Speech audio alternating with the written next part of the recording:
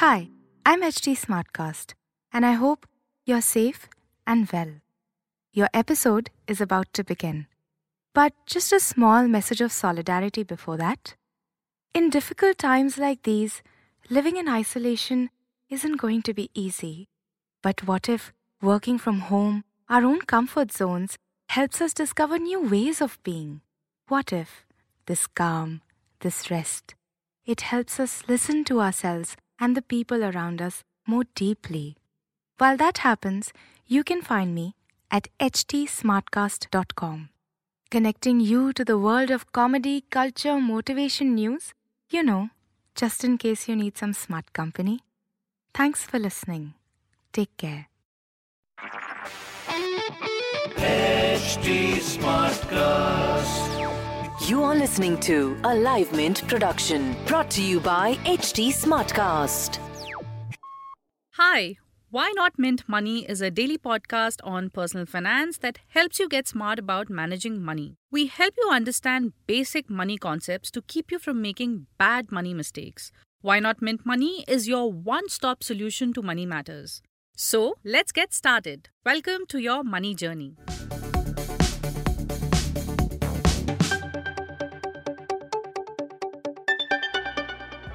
Bengaluru-based Dipayan Malik, who works with a content marketing firm, finds himself in a tight spot due to the ongoing COVID-19 crisis.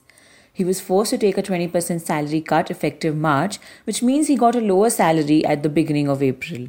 With 60% of his salary going towards education loan and other EMIs and fixed expenses such as rent, he is using his savings to bridge the gap in his cash flows, but he fears his savings may dry up soon. He doesn't want to defer paying his EMIs because that will be more expensive in the long term. He plans to fall back on his friends and family if things don't normalize soon. But Delhi-based Krishan Bedi is worse off. He's among the 800 employees who were handed a termination letter at the start of April by the travel and tourism company.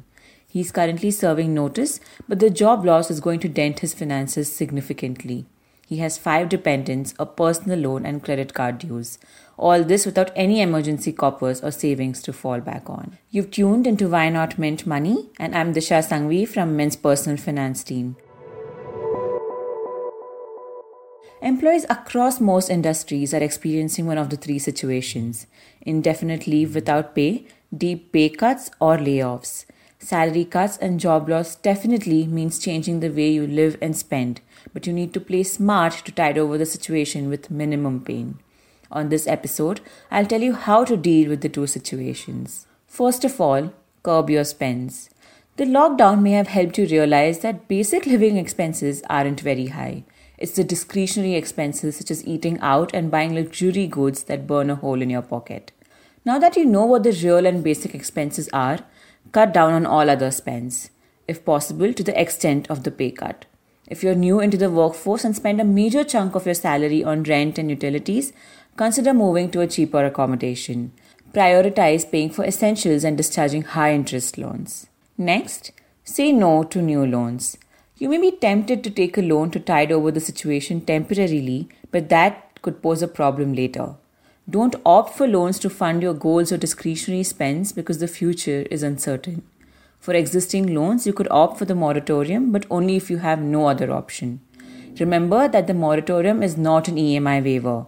You will still have to service it after a few months with additional accrued interest.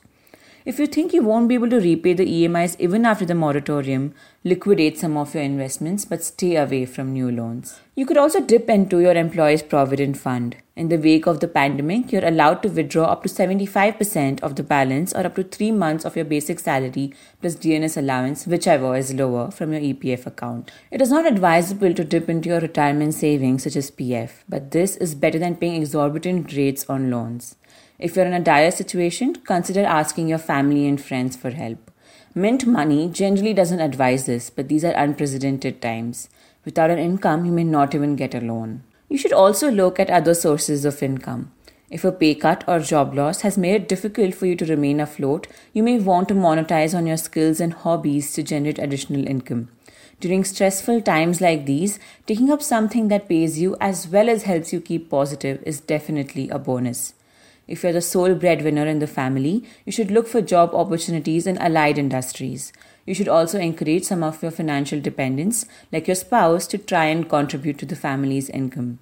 This generally requires a shift in mindset, but if the breadwinner is in an industry where job prospects are bleak, the family should provide a helping hand. And finally, arrange for liquidity. With pay cuts or a job loss, you may find it difficult to service your monthly investments.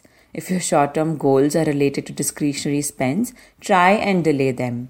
The more you save at this point, the more secure you will feel. Even for investments related to long-term goals such as retirement, you can hit a pause button to have more liquidity in your hands. You can increase investments for your long-term goals later. If you think you can manage your current liabilities and expenses even with a pay cut, try and build an emergency fund. If you already have one, add to it. Your first priority at this point should be to have an emergency fund in place. Have at least 6 months worth of expenses in your emergency corpus. Also, revisit your insurance requirements. Do you have a personal health insurance cover, or are you dependent on the cover provided by your employer? Review your insurance needs and buy an independent cover immediately. If you are the breadwinner in the family and haven't bought a life insurance policy yet, now is the time to get a term plan with adequate sum assured. It's important to think straight in such times, so organize your finances to sail through this crisis. That's all from us on this episode of Why Not Mint Money. Thanks for tuning in.